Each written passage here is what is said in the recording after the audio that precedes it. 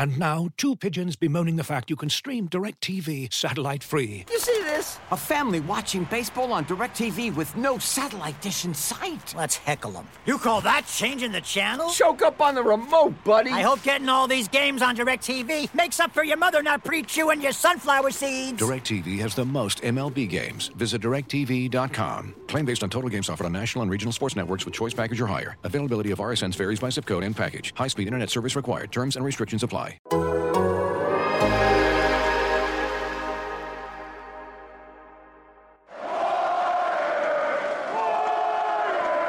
Hello and welcome back to the Warriors All 82 podcast. Potentially ominous one for the Warriors. Steph Curry gets his left leg rolled up on by Marcus Smart, and it was a foot. His foot kind of and ankle twisted inward, but it's the foot that's the issue. As of right now, us speaking, he's getting an MRI on the top of his left foot. Draymond Green was basically saying, you see a guy limp off like that and he's going to get an MRI. He does not expect him to play Sunday. But by the time you hear this podcast, there might be clearer answers on how much time Steph Curry may miss.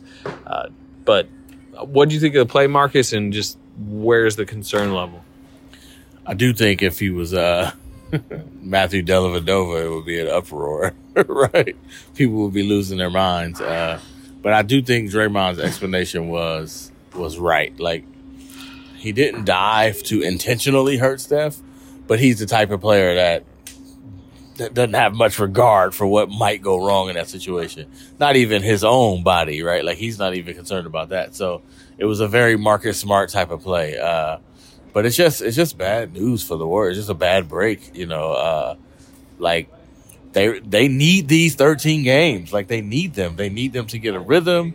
They need them to nail down a rotation. They need all these guys to play together. And, just judging by their typical precautiousness, you could see Steph just being out a couple weeks just because they don't want to even mess with it. So that would, by the way, a couple weeks is the regular season, essentially.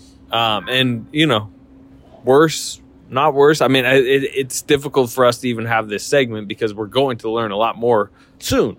If it's long term, I mean, that changes everything. If it's, a week, whatever, that's not that big a deal. We will know. But beyond that, it was kind of a wild sequence for Marcus Smart. There was also the play at the end where he kind of kicked Klay Thompson and got a flagrant foul. But Steve Kerr, what do you think of Steve Kerr's reaction to it? He was kind of in Marcus Smart's face about it. Yeah, that part was interesting. Then he said it was a dangerous play, right? I do think there's a part of basketball where it's like you just don't try stuff like that because it's a high probability that's what will happen, right? I don't know what he was thinking, but he's like, I'm gonna kick the ball out of Klay's hands. Why would you even try that? It's par for the course with Marcus Smart, right? This is not anything new. This is how he is. It makes you, there's the Avery Bradley types, right? The Tony Allen who's going to get up in you. I don't want to say they're going to play it honest, but, that's their style of play. That's a whole different level where you're grabbing and you're physical. Marcus Smart is going to be antics. You've seen this with 7-game series with LeBron. That's just who he is. And it actually works for the Celtics. It's one of the reasons why. Top defense in the league. It's become such a great defense. You got to deal with him, and then you got them wings, and then you got the big men waiting. And if you get through all that, here comes Robert Williams, right? So they kind of need that. They kind of live with his maniacal presence. But I would hate to play against him. And if it's me, I'm more 90s. I'm like, he gonna feel something. Even if it wasn't dirty, right? If it was, reckless or dangerous, he got to feel that just because that's Steph Curry. You know what I'm saying? Where's the 90s hoop at? Where's the mentality of you can't take down our star? And that, of course, the guy from the 90s is the one who's going at him. You know what I'm saying? Steve Kerr is like, hold on, you can't do this to my star. Might be the most I've ever seen Steve Kerr stick up for Steph. Most I've ever seen him engage with an opposing player. Talk he was. It looked like for a little bit he was. Where his hands are and he's lecturing them if you ever do this again. At one point, you could see he was mouthing, "You could have heard him. You could have heard him." And turns out it did hurt him. But to your general point of like this team needs more reps, they need more time together. When the moment Steph gets injured, they have 25 points and there's 4 minutes left in the second quarter. Yeah. Like the offense was a big, and he had 4 turnovers and was 1 for 4. Yeah. And Boston's uniquely equipped. I was talking to somebody in the Warriors about it. There's kind of a need to play 5 shooters against a team like this. And the Warriors are the team that has most like kind of fought against the idea of like, at times they have 2 non-shooters on the floor, particularly. I mean, their starting lineup, Draymond Looney, typically is 2 non-shooters. Tonight, they start Porter because they're manipulating Draymond's minutes. So they have actually had 4 shooters on the floor, but, Williams can roam off Looney. And he was unbelievable blocking shots. Yeah, he's become that help defender, right? Like he's I don't want to say he's as good as Draymond at it, but he does have the added advantage of height and length, right? So he's getting to shots. That's the difficulty. You beat the first layer, you get past the second layer, and here he comes. And the Warriors got a lot of good looks because you get through those 2 layers and you kick it out. Those are open shots. But as Draymond said, I know people are like, oh, they just missed a lot of open shots. They missed a lot of open shots for a reason because they were sped up. Openings weren't like easy to come by. So when they did get open, like it's not the same open shot. It's not a pressure-free shot just because you're open.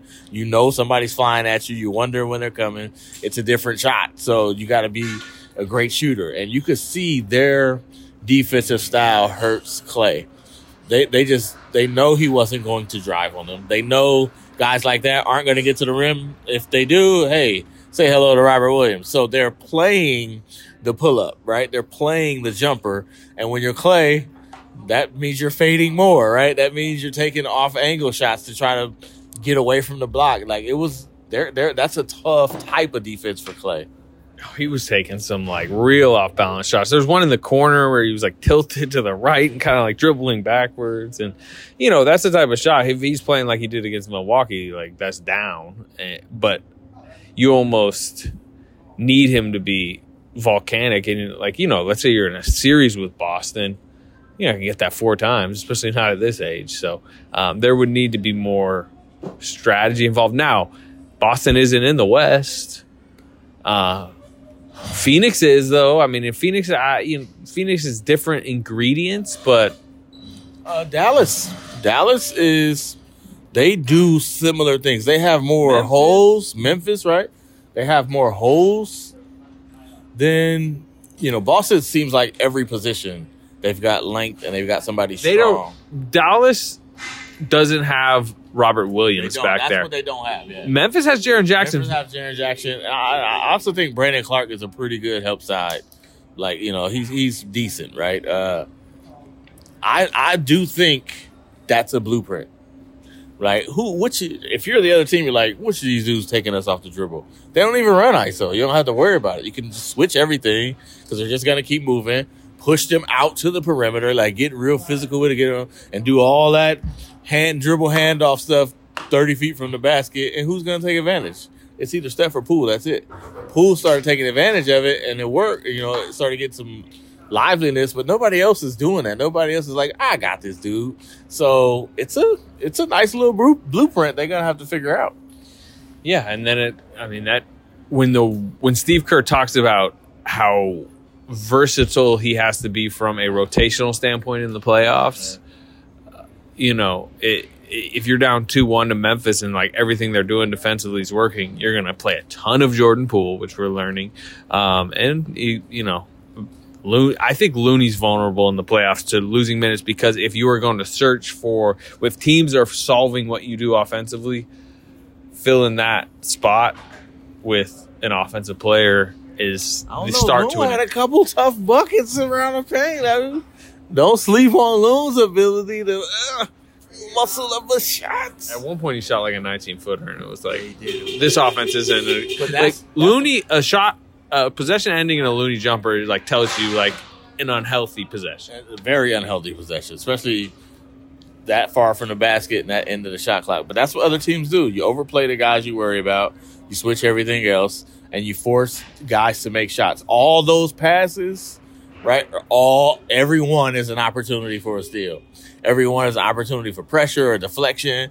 Teams like Boston, they live for that. All you're doing is giving them more opportunity to make you uncomfortable. So to me, I know I've been on this a lot, but this is why an offense should have isolation, pick and roll, right? Sometimes you're just going to need it. And we saw tonight, especially when they put Pritchard in, Jordan Poole was like, I'm just taking this dude. It don't matter. I'm taking him.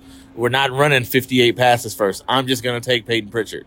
And sometimes you got to be able to do that. But if you drive and Robert Williams come, that means everybody else has to know what to do. That's what Draymond was talking about. They don't have that kind of chemistry yet, where if somebody's going ISO, everybody else has to know what to do. It's not just stand in the corner and hope it works. It's like, I'm going to drive. This guy's going to come. You cut, you slash, you spot up. They never work on that stuff. And you would think 13 games, this is time to work on it. That's why, to me, losing Steph will really hurt right now. Yeah, but Jordan Poole, that's the other kind of, I guess, story from this is, again, this is an 8th straight really good game, 8th straight game over 20 points, 19 in the third quarter. Again, this is the league's best defense, as we're talking about, and he, for a quarter, took over. And, you could hear Draymond talk about him post-game. I mean, we've heard these guys talk about him all season, but also a belief, I think, lately that, this has been the next leap for him. And not only that, from a coaching staff standpoint, it's there's been all these checkpoints with Jordan Poole over these first few years, but I think just that minor patch of struggle he was going through, and then when Kerr relented and gave him a little bit more control, and the way he's just really even blossomed more, and the fact that, Steph Curry, like we said, I don't know how many games he's going to miss, but those are going to be Jordan Poole games. Steve, there was a point tonight where, he plays the whole third quarter, scores 19 points, brings him back to within 10-ish, and then he goes Jordan Poole to the bench, and you're like, he's only 22 years old. You have 3 off days. Should you just play Jordan Poole all 24 minutes? And Kerr brings him back, I think it was 9:54 on the clock in the fourth, where he tells Poole to go back. And so we've talked about Steve Kerr being reluctant to play Jordan Poole. Tonight it was he had to get him back in as quick as possible. Yeah, when you said that, I was thinking, he's young. Get him out there, 24 straight minutes. Poole can do it. It's not like he's going extra hard on defense, right? But to me, the thing you learned about Jordan Poole, which you probably already knew, but this was confirmation, you ain't got to worry about him being scared. You ain't got to worry about him shrinking from the moment. You ain't got to worry about him being timid, not playing his game, being taken out of it. That dude, he was going at Marcus Smart all right, let's go. This is how you want to play? All right, let's go. I'm getting downhill. I'm shooting my shot. And then you see Draymond working that little screen with him, the little dribble handoff. His shot looks the same. Even with the pressure, his shot looks the same every time. We're watching Clay fade. And, Jordan Poole is hey, I'm getting these buckets. To me, that's what they're going to need in the playoffs. They're going to need somebody who's not scared to take over a game, to hit a big shot. And him and Quindary Weatherspoon were the ones who look they were about that life tonight. Yeah, Weatherspoon can help, has helped. I mean, remember the game they won in Phoenix, Christmas, actually. He played I don't know, what was it, 19 good minutes in that game? Yeah. They were good. He was playing defense, too. Yeah, he was good on Jaylen Brown tonight. I mean, these are elite scorers, so. And he's not necessarily an Andre Robertson who, the Thunder crafted into this defensive specialist, and then we're trying to find ways to somehow make it so he wasn't a zero offensively. Weatherspoon, he goes down to the G League, he's a 25 point per game scorer. Yeah. And you saw tonight, he had a nifty and one. I think it's a little bit tougher for him in this side NBA role where he's, he does kind of have to really pick and choose his spots, and he'll have to learn how to do that. But he is potentially a two-way bench player. I don't think he's got any type of huge potential, but he looks like an NBA player. Yeah, I noticed whenever somebody breaks the paint, he's really good at reading when it's time to cut and the angle to cut. That baseline, where other guys just kind of stand in the corner, wait for the pass, he knows when to slash. It's little stuff like that really helps out when you drive. I like him. I like him enough that I'm going to do my best not to call him Quindary Richardson anymore. That's the last reference, according to Marcus Thompson. We will see. I'm gonna hold you accountable. You're the reason I keep doing it. Nobody brings him up but you. Then I'm like, Quentin Richardson. Oh, that's right, not him. They, like I said, 3 off days. They play the Spurs Sunday. I'd expect Andrew Wiggins back by then. He missed the game again tonight. I think they could have used Wiggins tonight. They definitely could have used him tonight. Now, I don't know which Wiggins you would have gotten, but good Wiggins would have been very necessary. Wiggins has obviously not had the greatest last, month and a half, 2 months, whatever. They need Andrew Wiggins every night, I mean, like, look, he's just like a 6'8", like, two-way wing that sometimes, like, fades in and, you don't get what you want from him for patches of the schedule at times, but, like, there's never a night where they don't need what he gives. Yeah, especially on both ends. I do feel like they play really good defense, but in the second half, they needed bodies. They started seeing them get a little tired on the rotations. You can see them a bit winded. I do feel like I know people haven't been the biggest fan of two-way Wiggs, but his presence mattered, his minutes matter. But also you got to guard him. He can get you a couple buckets inside. Like when you start piecing together, like as Draymond said, who cares? Like this is not even a Eastern Conference team, right?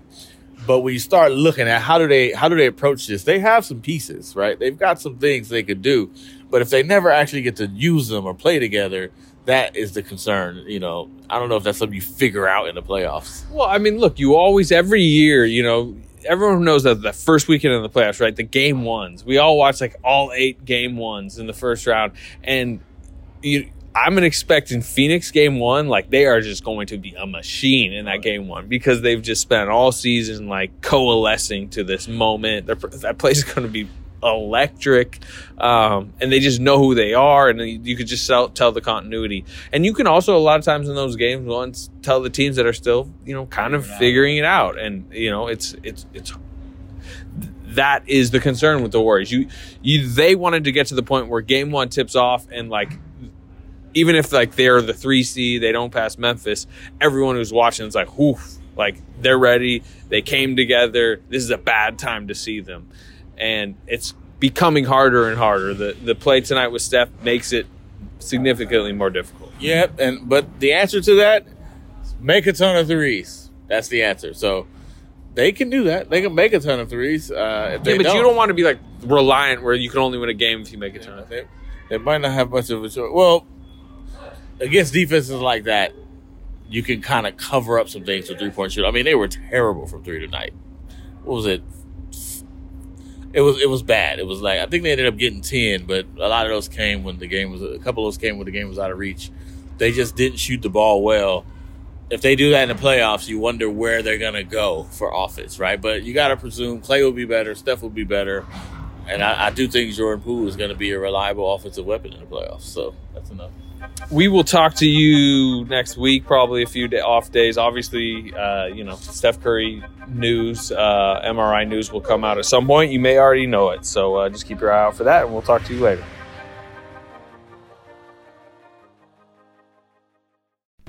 As you've probably heard by now, we've teamed up with BetMGM this season. We'll be using BetMGM lines to make all of our picks, and we'll have special offers for our listeners each week. If you haven't signed up for BetMGM yet, use bonus code The Athletic, and you'll get a 1-year subscription to The Athletic, plus up to a $1,500 first bet offer on your first wager with BetMGM. Here's how it works.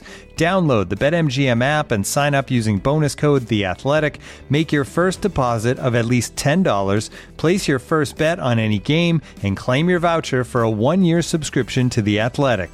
See BetMGM.com for terms. U.S. promotional offers not available in D.C., Mississippi, New York, Nevada, Ontario, or Puerto Rico. Gambling problem? Call 1-800-GAMBLER. Available in the U.S. Call 877-8-HOPE-NY or text HOPE-NY 467-369 in New York. Call 1-800-NEXT-STEP in Arizona. 1-800-327-5050 in Massachusetts. 1-800-BETS-OFF in Iowa. 1-800-270-7117 for confidential help in Michigan. 1-800-981-0023 in Puerto Rico. First bet offer for new customers only in partnership with Kansas Crossing Casino and Hotel. Don't forget, if you haven't signed up for BetMGM yet, use bonus code The Athletic, and you'll get a 1-year subscription to The Athletic, plus up to a $1,500 first bet offer on your first wager.